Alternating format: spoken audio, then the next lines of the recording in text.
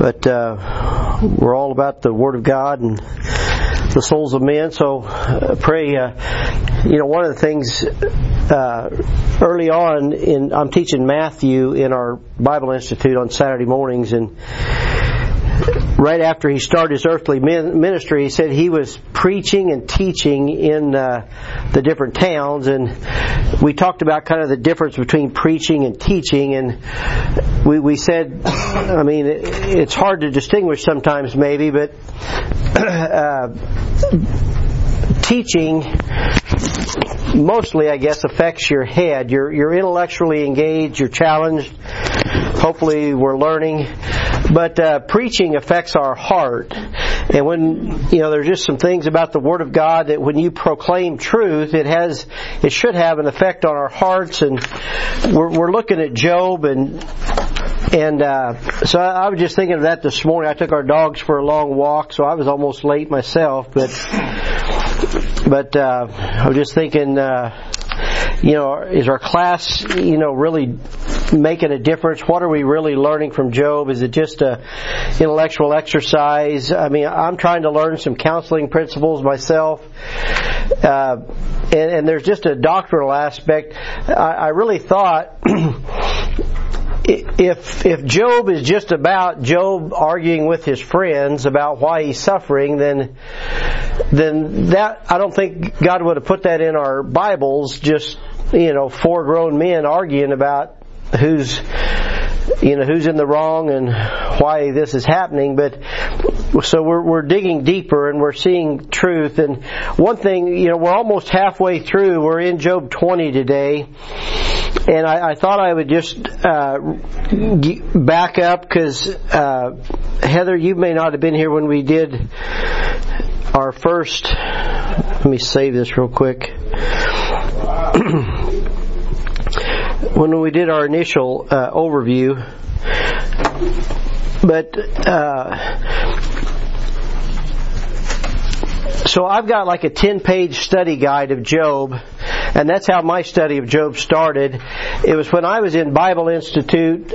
We call it the Shepherd School of Ministry, because the pastors at Kansas City Baptist Temple were helping young men like myself be shepherds of people. That's what a pastor is.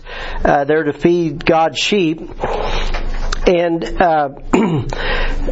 two of my friends, I believe this is right, I graduated Shepherd School in 2000, so 23 years ago. But Luke's wife, Brenda, most of you know Brenda Fleshman. Her dad was a friend of mine. He was a couple years older. He died of cancer.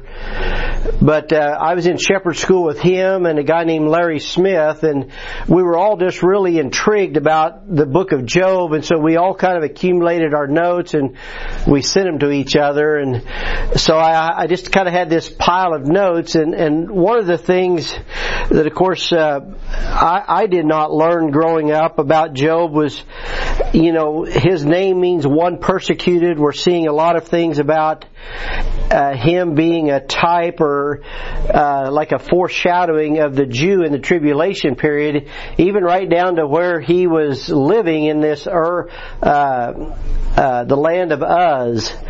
And we know it's down around Edom, the place we believe where Petra's at, the place of the rock. And we believe it's where the Jews are going to flee during the tribulation period, and God is going to nourish them there for 3.5 years. But if we just look at where Job is at in the Bible, let me see. I wanted to just talk about these books leading up to. Misspelled that.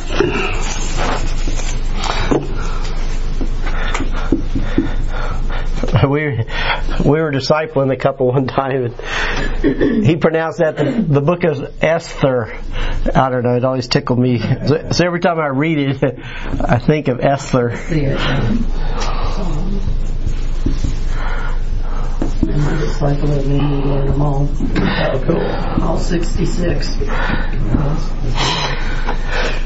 But so our teachers told us, in the book of Ezra, at the beginning of that, a Gentile king named Cyrus commissions the Jews to go back to the land, and we know that same thing happened right after World War I. A lot of the Jews, they called it the Zion movement. A lot of Jews were going back to the land, and some people say that World War I kind of prepared the Jews for the land. But in Nehemiah, remember, he built the walls. He built the walls and he put boundaries around Jerusalem, and in some ways that's what happened at the end of World War II. In 1948, Israel was declared a country again, and our own Harry S. Truman declared that, and other world leaders said, so after 2,500 years, we just got done studying Jeremiah, so around 586 BC, the Jews were exiled to Babylon, and they were never a nation again until World War II, at the end of World War II. And so some of these, the way the Bible is laid out, is very prophetical. And Esther can represent the rapture, and we believe that's the next thing on God's prophetic calendar, is because in Esther, Queen Vashti was cast down from being the queen, and this Jewish Queen Esther became the queen. And so that's kind of what happens at the rapture, is the Gentile bride, the church of the Lord's church, is raptured, is taken away, and the Jews are back in focus again after the rapture of the church. And of course, Job really represents the tribulation. And that is what we're studying. And we'll see it some today. Just a lot of references to suffering and persecution, obviously, but also some things distinct about the Antichrist. And this is the one that kind of amazes me.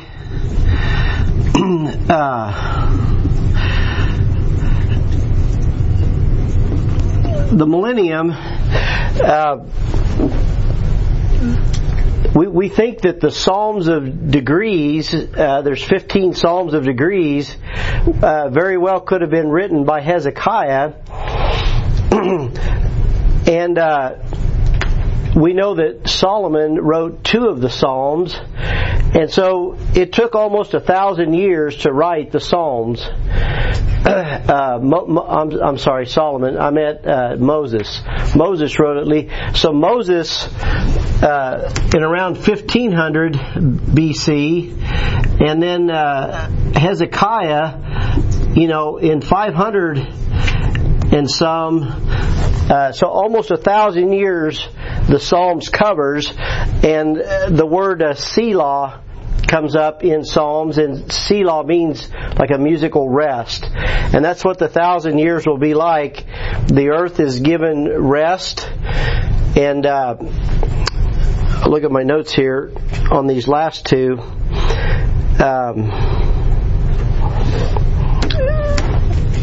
We know Psalms or Proverbs and Ecclesiastes, and then Song of Solomon, just the wisdom. And then some people call this the honeymoon. So they're looking at this like maybe judgment type things, and the honeymoon is Christ in His church. So anyway, at least these first 5 or 6 books here of our Bible, just really the order of the books is even divine, I believe, just the way they're laid out. So the Hebrew Bible is different. It's a different order for their history and future. And it's cool how it worked out. Okay. So if you didn't hear GM Jim's just mentioned that the Hebrew Bible is even in different order for their history, so it's very meaningful in all aspects. So anyway, hopefully that causes us to reverence the Lord and the Word. And as we look at chapter 20, I gave you on your handout, I found what I think was some good quotes. I gave you a quote here at the top underneath our Job 13:15 is kind of my theme verse for this study, because Job is just like, though he slay me, yet will I trust in him, but I will maintain my own ways before him. That's been to me a key verse for this. No matter what happens, Job's going to trust the Lord. And then this Harry Emerson Fosdick, he said, no character is ultimately tested until it has suffered. And so I'm not sure who this guy was, but anyway, I thought that was a good quote. I've got several from Adoniram Judson, and so I've got enough to... C.S. Lewis had some, and John Wesley had a couple, so I'll try to give you those one each week as we go through them. So anyway, Job is being tested, and he is suffering. And this, there's kind of 3 rounds of discussion between Job and his 3 friends, but I didn't know that till this week that Zophar, he only had 2 rounds, and so this is his last. This chapter 20 is his last words to Job. And so, Emmett, if you will read for us, we're going to read 1 through 3, if you would. Then answered Zophar the Naamite and said, therefore do my thoughts cause me to answer, and for this I make haste. I have heard the check of my reproach, and the spirit of my understanding causeth me to answer. Now, this is going to be a pretty heated discussion. I mean, it's kind of like the gloves are off and they're going to Dukesville here with their words. But the counseling principle that I saw from here is just not to let your emotions get involved. And Zophar doesn't follow that. He says, I've heard the check of my reproach, and the spirit of my understanding causeth me to answer. So he's going to kind of be rash here. I mean, he's been offended by what Job has said, and he's mad that Job just can't get it through his head that he must have some hidden sin.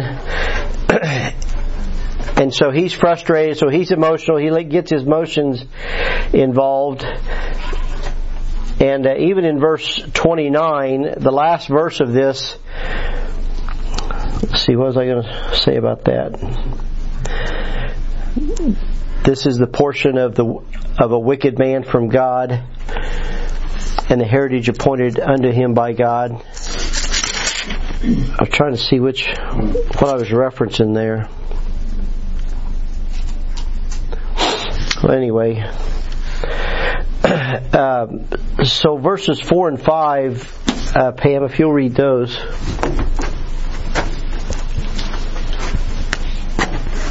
You got 4 and 5? Well, I was looking at what was referenced there on 3. It says, reproof of my insulting correction.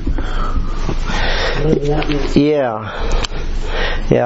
He's been out of shape. Okay, knowest thou not this of old, since man was placed upon earth, that the triumphing of the wicked is short, and the joy of the hypocrite but for a moment.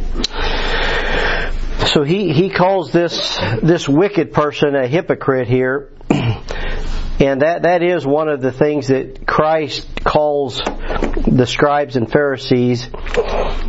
But when he talks about since man has been on the earth, I mean, this could be a reference to the flood, because he's saying, man became so wicked that his triumphing was only for a minute and God caused the flood. So he's given some historical background here that it's true in some ways that, wicked people are only wicked for a moment or for a short time, and God will judge them. So he's implying that Job is wicked, and therefore, these things have come upon him, and that's why he was only this great man of the East for a short time before God killed his kids and took all his animals and servants and land and job and even his health.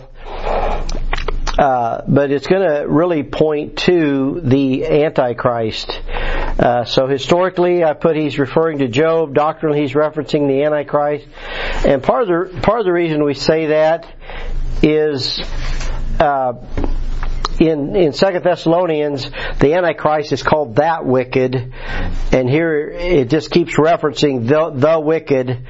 So some of this is just generally true of wicked people, and some of it is very direct to the Antichrist. And one of the things I was reading there, that this may have came from Dake's Bible, Pam. I told you I look at Dake's Bible. It's referencing this time period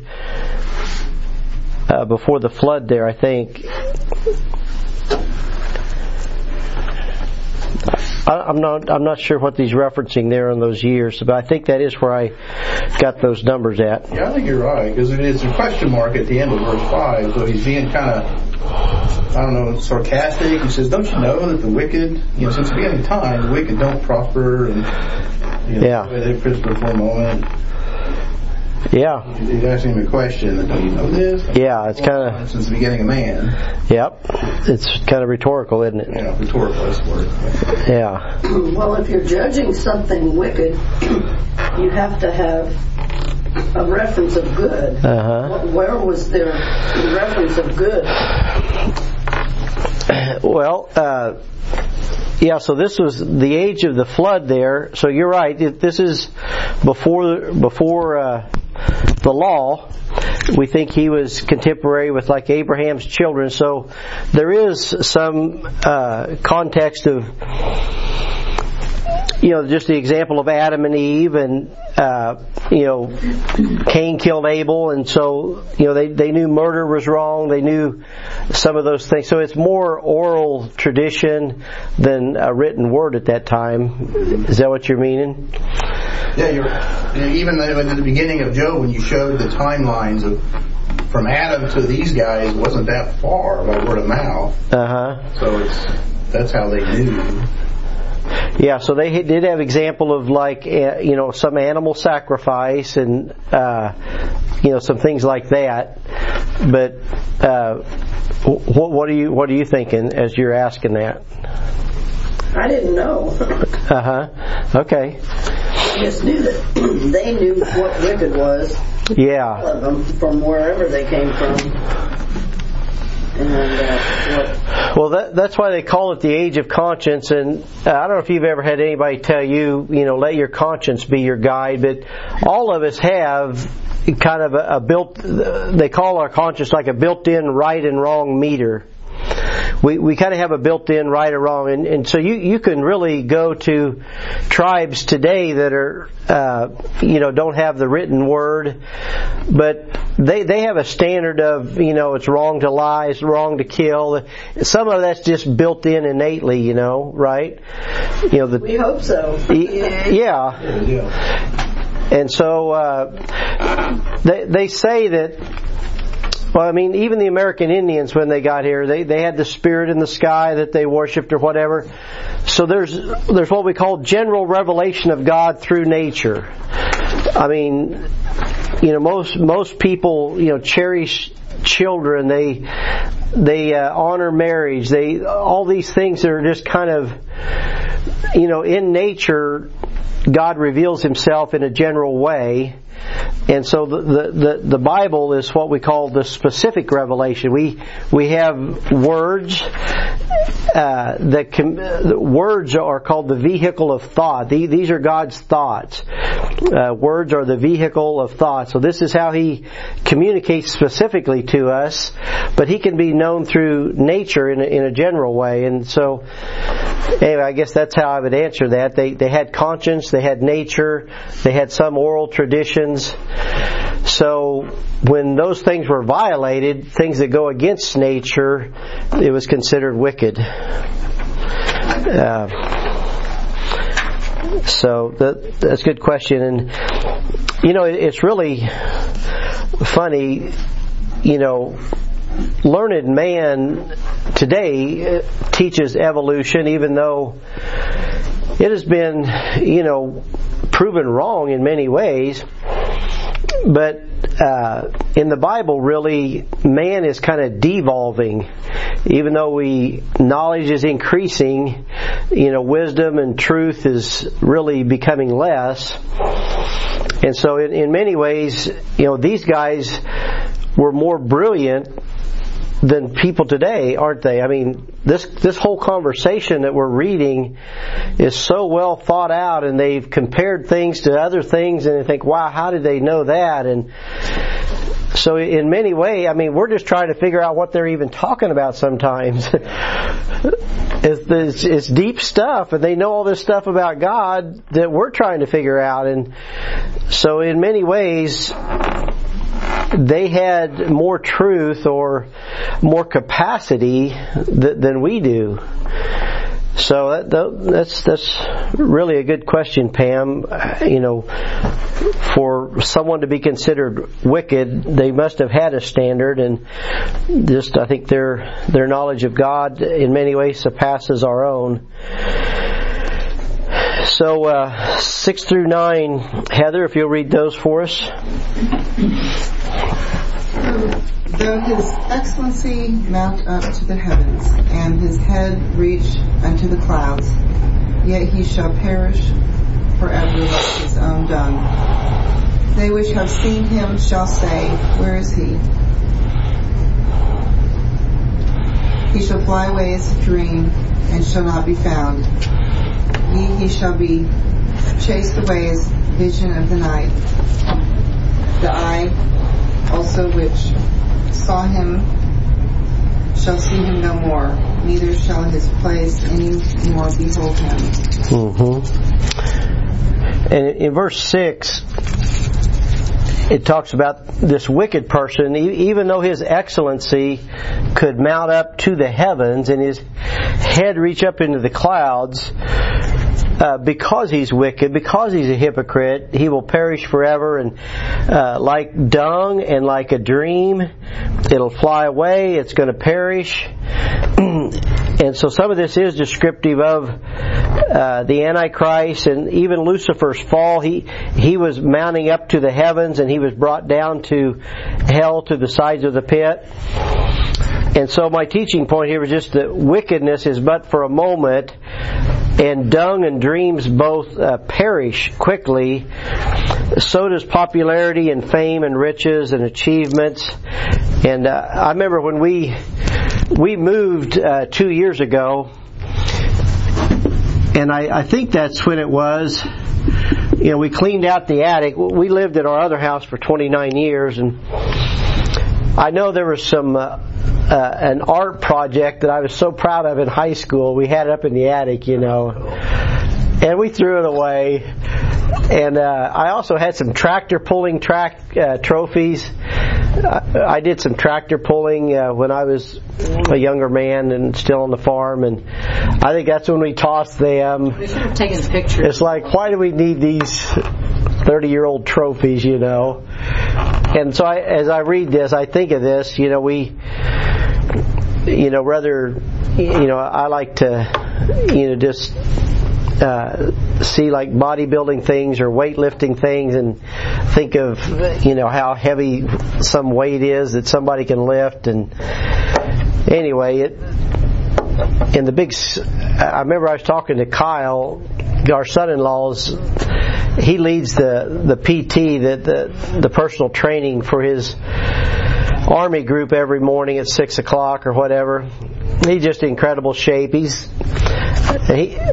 you know, it's even getting old to him. He's like, you know, really, nobody cares how many push-ups you can do. He's just kind of realizing how vain it is. He's like, you know, I still try to keep up with the young kids. They come in, they're cocky, and this 20-year-old wants to race the 30-year-old. And so he's determined to beat them all every time, and probably does. And he does. When he was in his training in Oklahoma, he was up there with 200 people, and he won the competition of all 200 of them up there at that. And so he is in incredible shape, but he's wise enough to know, you know, his focus needs to be on the Lord too, and raising his kids. And so I was really proud of it. It was kind of a mature thing. And anyway, he still drinks some, you know, protein shakes and pre-workout stuff, but he's like, yeah, I may quit doing that. It's like, it's just tiring to get up and mix up a drink. And so anyway, that a lot of these things will just perish, is what I put in your blank there. And then verse 10, Jim, if you read that. His children shall seek to please the poor, and his hand shall restore their goods. You know, in Jeff Adams' book, he really took a page or two to talk about this verse here. And he pointed out, you know, there's a lot of relief organizations and really religious organizations even that are trying to help the poor. And so poor was what I had you put in your blank there. But you know, you can do a good thing with the wrong heart, can't you? And sometimes it is to be seen of others. And he really look at these cross references I gave you. Hold your place here. Let's go to John 12. I want you to see this. This is about Judas Iscariot and his care for the poor. And you know, we don't want to miss the point that Proverbs speaks several times that it's a righteous thing to care for the poor, and it's when it's in the power of your hand to help others, we should do it. And John 12 verse 3, I'll read that. It said, "Then took Mary a pound of ointment of spikenard." Angie, can you give me that water? "Very costly, and anointed the feet of Jesus, and wiped his feet with her hair, and the house was filled with the odor of the ointment. Then saith one of his disciples, Judas Iscariot, Simon's son, which should betray him, why was not this ointment sold for 300 pence and given to the poor? This he said, not that he cared for the poor, but because he was a thief and had the bag and bare what was put therein. Then said Jesus, Let her alone, against the day of my burying hath she kept this. For the poor always ye have with you, but me ye have not always. Much people of the Jews therefore knew that he was there, and they came not for Jesus' sake only, but that they might see Lazarus also, in whom he had raised from the dead." And I think I read an extra verse there, but so Judas Iscariot, his love for money caused him to, act pretty pious here. Instead of wasting this spikenard, just pouring it, anointing Jesus' feet with, why wasn't it sold and given the money given to the poor?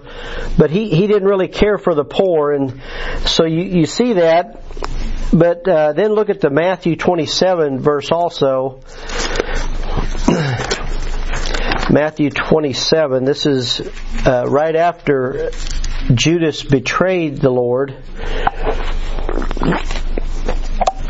And Angie, would you read 7 and 8 in Matthew 27? And they took counsel and bought with them the potter's field to bury strangers in.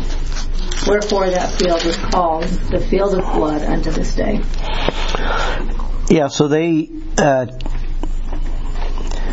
were buried strangers, so they used that money to buy the potter's field. I think one of the other Gospels, maybe it's in Acts, where it says that it was for the poor. So anyway, even the chief priests took back the money. They didn't want to put it, it was the price of blood. They didn't want to put it in with the treasury. And so they bought a field to where poor people or strangers could be buried there. So anyway, it's just kind of interesting, the use of money. And anyway, we're always going to have poor people, and we do need to help them. But anyway, there in Job is just the reference of the wicked person. It's like his children. So it's like the followers of Antichrist are going to have some kind of pious concern for the poor. And it's not necessarily of the Lord. That's what the point is there in Job.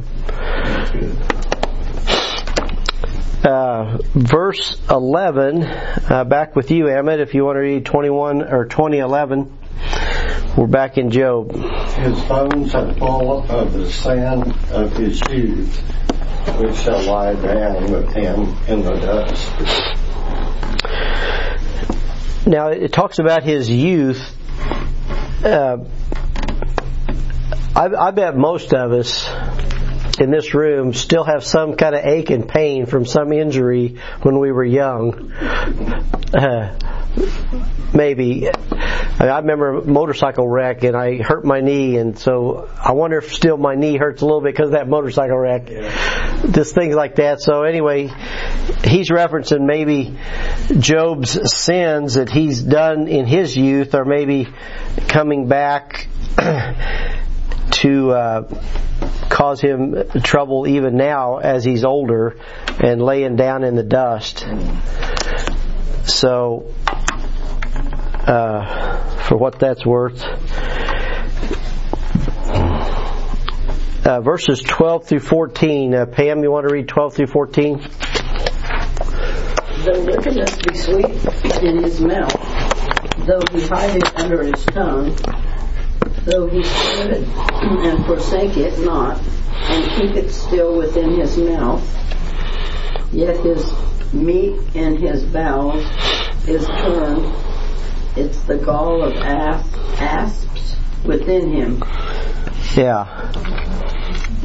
So it says wickedness is sweet in his mouth, and so that reminds us of Hebrews, where it says there's the pleasure of sin is for a season.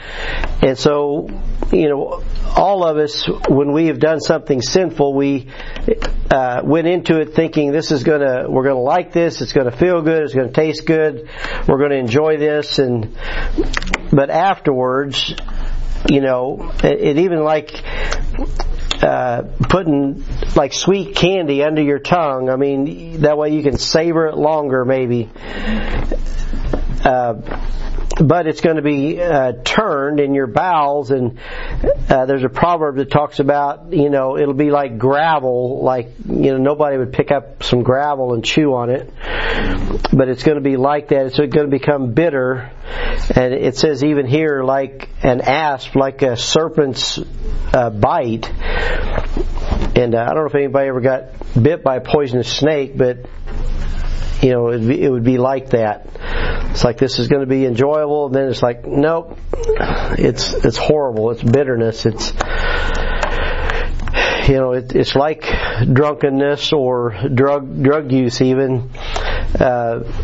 Proverbs talks about that you look at the wine in the cup, but afterwards you realize it bites you like a serpent. What's interesting about the alcohol is that's what they call it, intoxicated, because it's toxic. Yeah, that's true. Yeah. And spirits. It's hard on your liver and Right. But it is fun.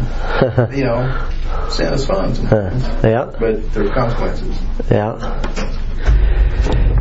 Yeah. Alcohol's a bad one just because it's legal, it's available. Yeah. And it's actually a badge of honor, if you're a drinker and a drinker, I put up that at work because all the time, serving alcohol at all of our parties. And, people just think it's weird. I don't drink. And do they have alcohol at your at your corporate parties? Yeah. Yeah. We'll have another one on the 15th. We're all going to do a theater and run a big company party, and there's going to be alcohol everywhere. I think it's really interesting. I'm sure a lot of characters in the Bible went through this, where they went through a transition in their life whenever they know the truth. And like myself, I spent 20 years bartending, and I was reflecting last night, I could never go back to that because of what I know now with what it does to you psychologically and physically. And then in the truth, the Bible is talking about it's almost like letting yourself be off guard. And loose morals and in the flesh, and you just forget your principles and values. Exactly. That's good. Well, it's about control. I mean, Ephesians 5 talks about moderation, of course, but it says, "Be not drunk with wine, wherein is excess, but be filled with the Spirit." And so, to be filled with the Spirit, we want to be Spirit controlled and not alcohol or controlled by the flesh and carnal appetite. Talk about the spirits of the serpent sauce. They even call them spirits. Right. Yeah. It's a wrong spirit. Yeah, well, it was Brian preaching last Sunday that the place he worked at Fagan was right next to World of Spirits. Yeah. That was the store that right beside him, and wrong spirit. Well, good. Verse 15, Heather, you want to read that one? He hath swallowed down riches, and he shall vomit them up again. God shall cast them out of his belly. He shall suck the poison of asps. The viper's tongue shall slay him. He shall not see the rivers, the floods, the brooks of honey and butter. Yeah, and so those 15 and 16 kind of go together. Just devouring riches, but they get vomited up again. They don't satisfy, and the poison of asps. But then this, he shall not see the rivers, the floods, the brooks of honey and butter. What does that remind you of? Verse 17, the butter and honey. Yeah, it sounds a lot like the Promised Land was the land of milk and honey.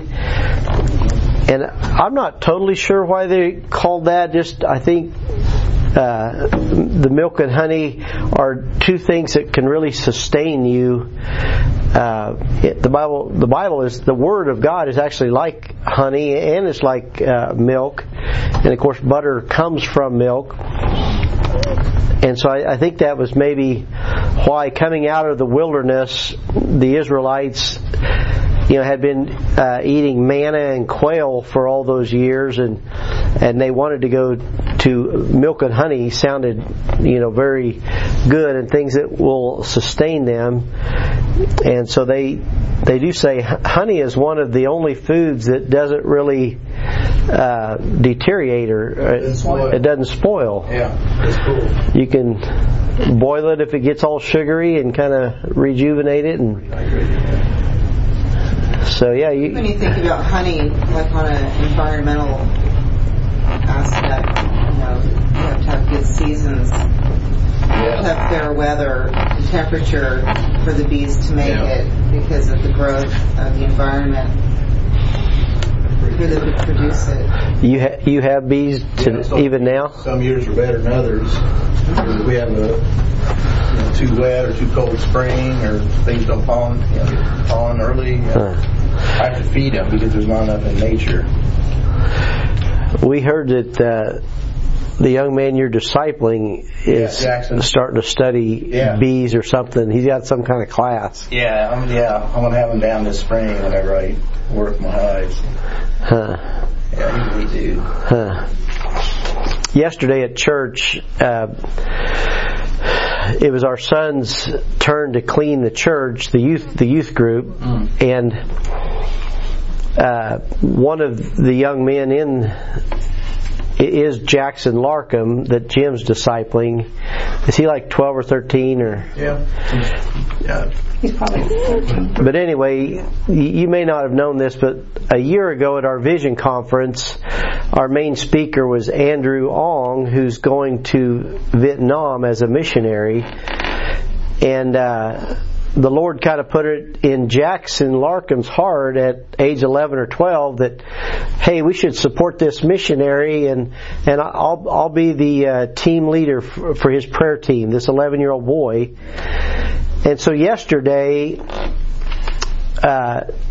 Andrew Ong and his team are in town, and so they were here at the church. They helped clean the church. They have 9 people on his team from Midtown, and all 9 of them are actually physically going to Vietnam to start a church. They're leaving Kansas City, packing up everything, and one lady's going in August. She's already got a job as a teacher, so they're all trying to find a job there, a way to get a visa, a way to get in the country. And so they're going to be on the ground. So anyway, they all went to Culver's here in Harrisonville. One of them's from Hong Kong. Andrew's from Malaysia. And they're from and there's the black lady from somewhere. So it's like all these cultures were having lunch at Culver's yesterday after they cleaned our church, right where you're sitting. They cleaned our church. So that's when they do their prayer meeting, is when they clean. So Luke invited them to come, and he said, we'll only come if we can help you clean. So that's kind of how, So 5 of the 9 people were able to come, and I think we had about 5 or 8 youth maybe. Everybody's busy. So they had 10 or 12 people that cleaning the church and going to Culver's yesterday. So anyway, these are good comments.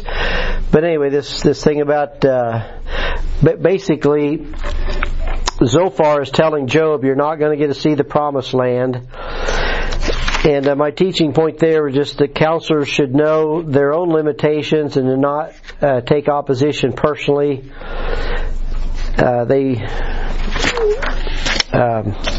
He was really speaking out against Job. So we got about 15 minutes. Verse 17, Jim, if you want to read that one. We already did, didn't we? Do 18. That which he labored for shall he restore, and shall not swallow it down. According to his substance shall the rest of it. Now, so this is a plan. That which he labored for shall he restore, and shall not swallow it down. According to his substance shall the restitution be, and he shall not rejoice therein. Yeah, I would just. So the wicked don't get to enjoy their riches, and the thing I was reading it's similar to when Israel came out of Egypt. Remember, they spoiled the Egyptians and they took all their wealth. So the rich person doesn't really get to enjoy what he labored for. If he's wicked, it'll be given to God's people. And so that's what happened when Israel came out of Egypt. And look at Daniel 7. We're not too far from Daniel. Go to the right a few books. Daniel 7, it says something similar. I don't know if this is about Nebuchadnezzar. I guess it is a few books to the right in Daniel 7. Ezekiel, Daniel. And Jim, I'll let you read these two if you would. 7:27.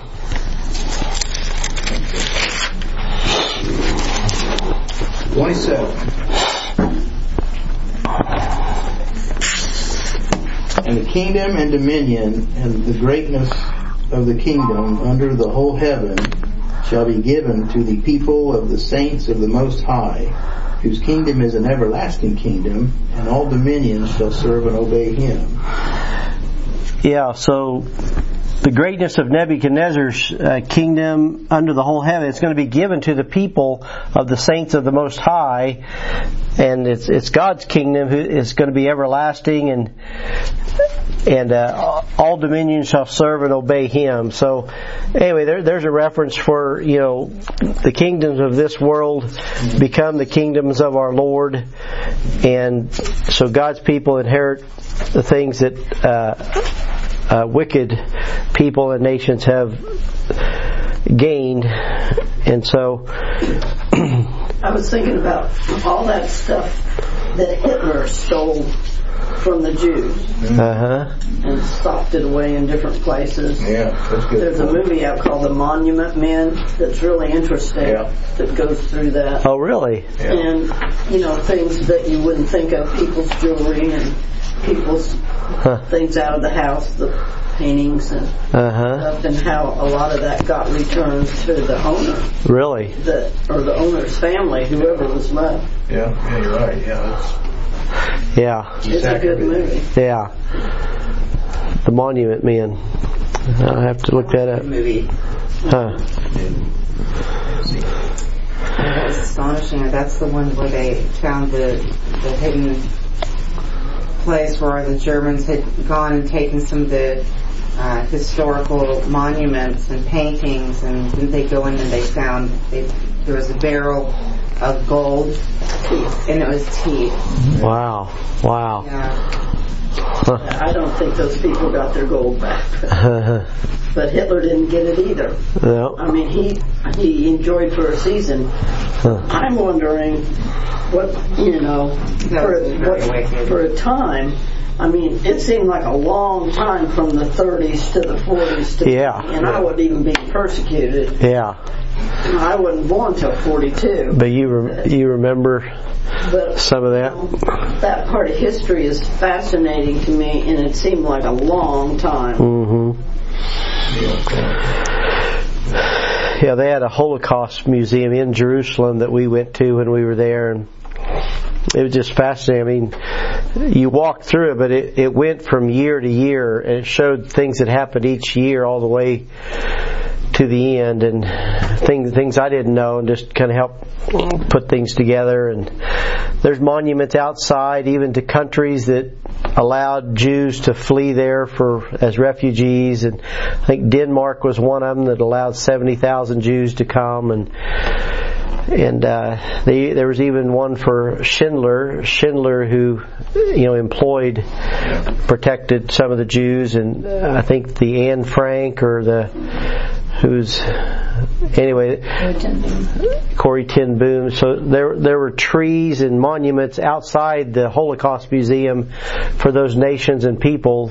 So just the sidewalk, and they had a monument for all the children that were killed. I mean, I think there was 2.5 million children. So I mean, you just go to school and they would take their children while they're at school, and anyway, so there was a whole building dedicated to the children that died, and anyway, even just they carved in the rocks. It was just really moving presentation of all that, and so the rooms were kind of dark, and they really tried to highlight. But anyway, so those are good things you're talking about there, and that relates even to our study, verse 19.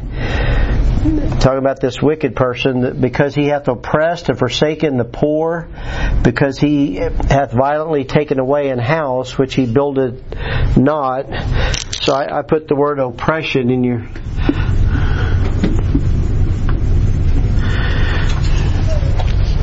And in our recovery material, it talks about oppression being an outside pressure. When you're oppressed, poor people are typically oppressed. They got bills they can't pay. They got car trouble. They got trouble finding food.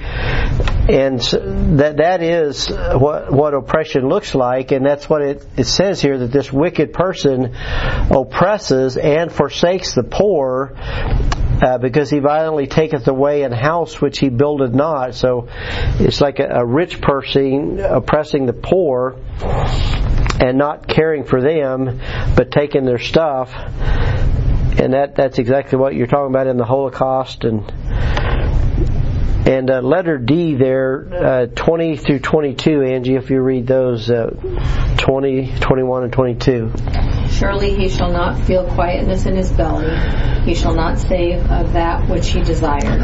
There shall none of his meat be left. Therefore shall no man look for his goods. In the fullness of his sufficiency he shall be in straits. Every hand of the wicked shall come upon him. So I kind of highlighted this word straits here, and I gave you a definition: to bind, to be distressed, to be in distress, be cramped. And the word strait means like narrow.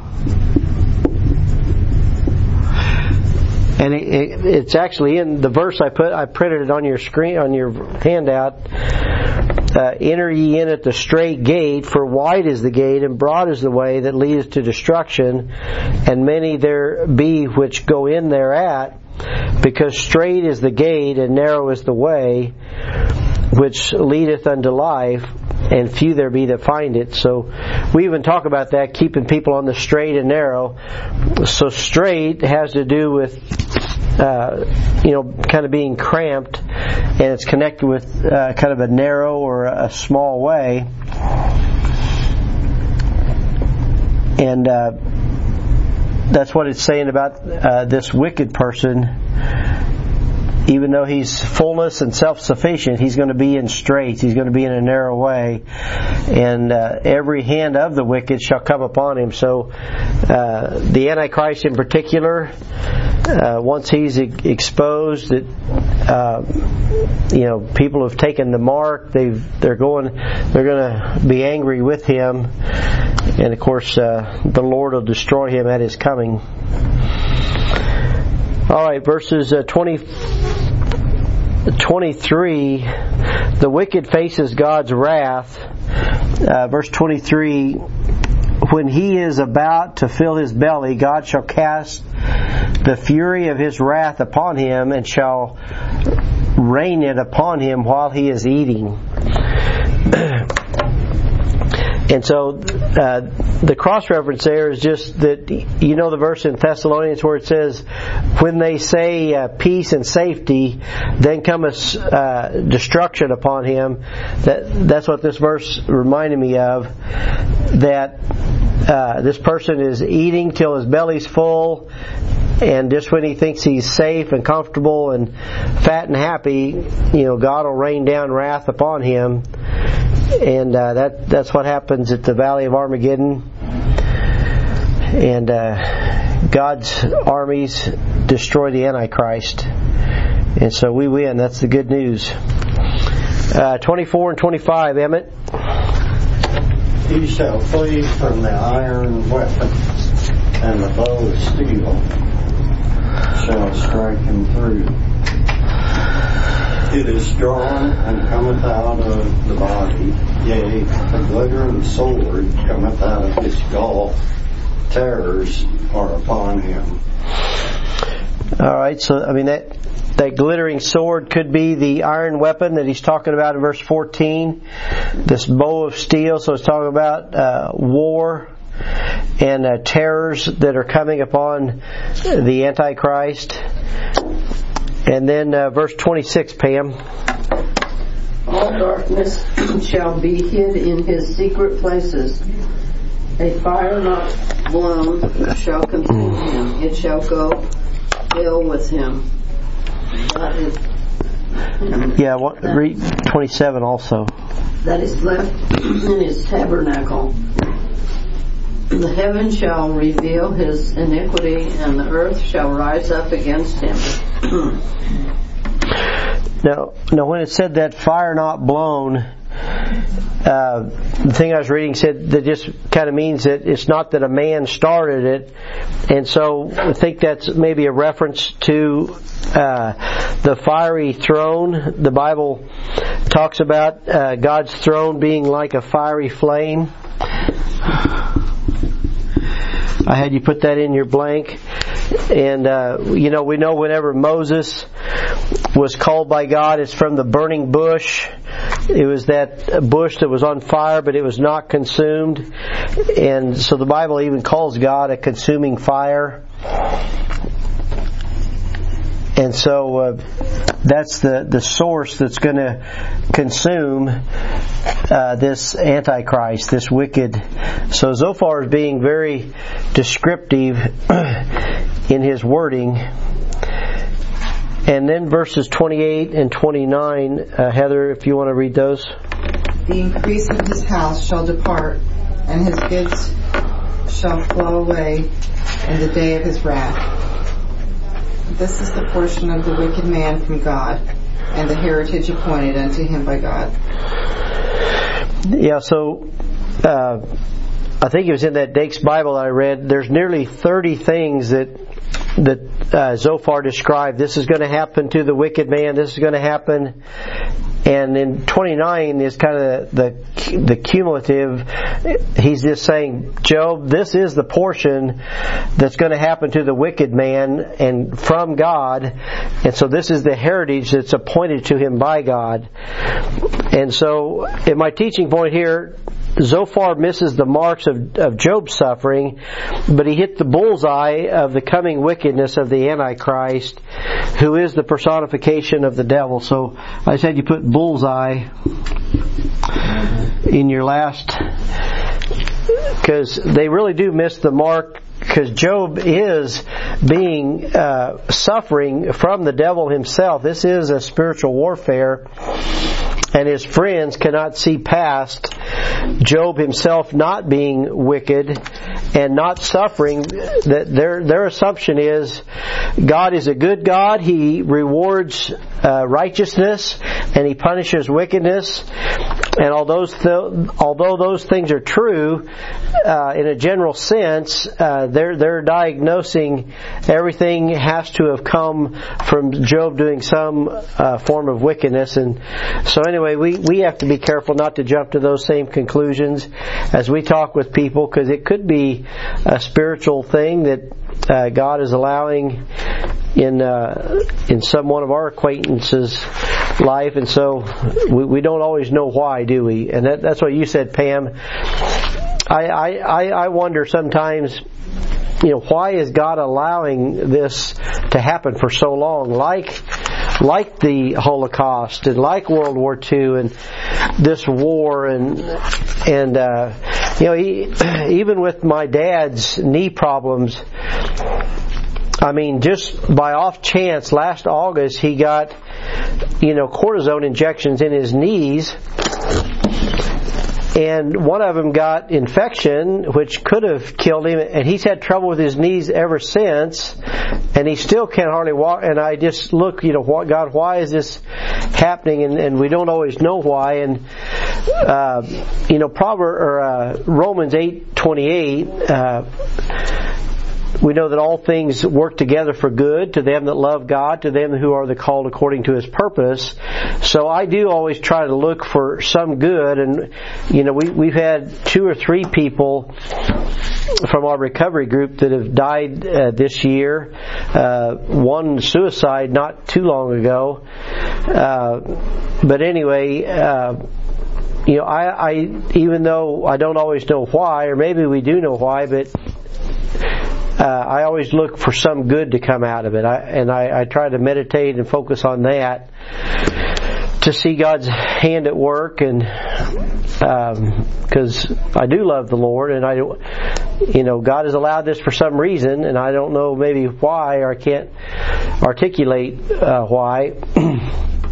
It seems like God got angry with everyone on earth quickly after the first people and since the flood of Noah. Mm-hmm. And now, how long? How long have we been going since the flood of Noah? How evil could those people have been? What now is now, right? And how long were they evil? I mean, I feel like it probably wasn't a very long time, but maybe it was many years. Well, the ark was preparing for 120 years. God, I think it took him like 100 years to build it, or was it 20 years to build it? And anyway, it was about 120 years from the time God told him it was going to flood till the time he did it. So is he that merciful because of people's prayer?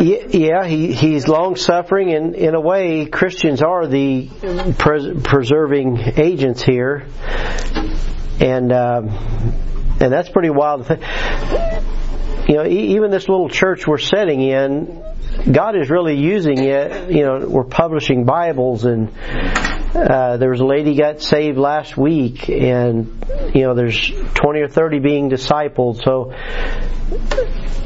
it's churches, and this is a little bit rare.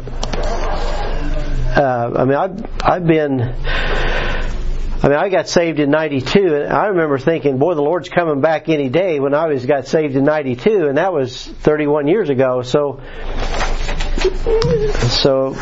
it's time is more of a human thing than.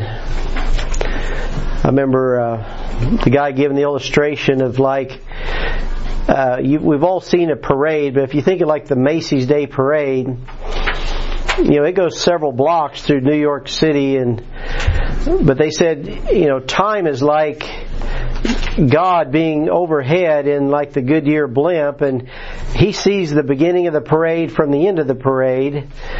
But if you're standing on a corner, you only see what goes by you, in real time. And so I've only seen what's happened in my part of the world for 31 years since I've been saved. But God sees the whole picture, I guess, is the kind of the comment I'm trying to make. And so he does say that when the fullness of the Gentiles be come in, the rapture is going to happen. The tribulation will follow thereafter. And anyway, we're late here. I'm going to shut this off. Thanks for joining us online. If you're listening online, I don't always say hi and thank you, but we're glad you're joining us, and I hope to see you soon. And we're going to pray here.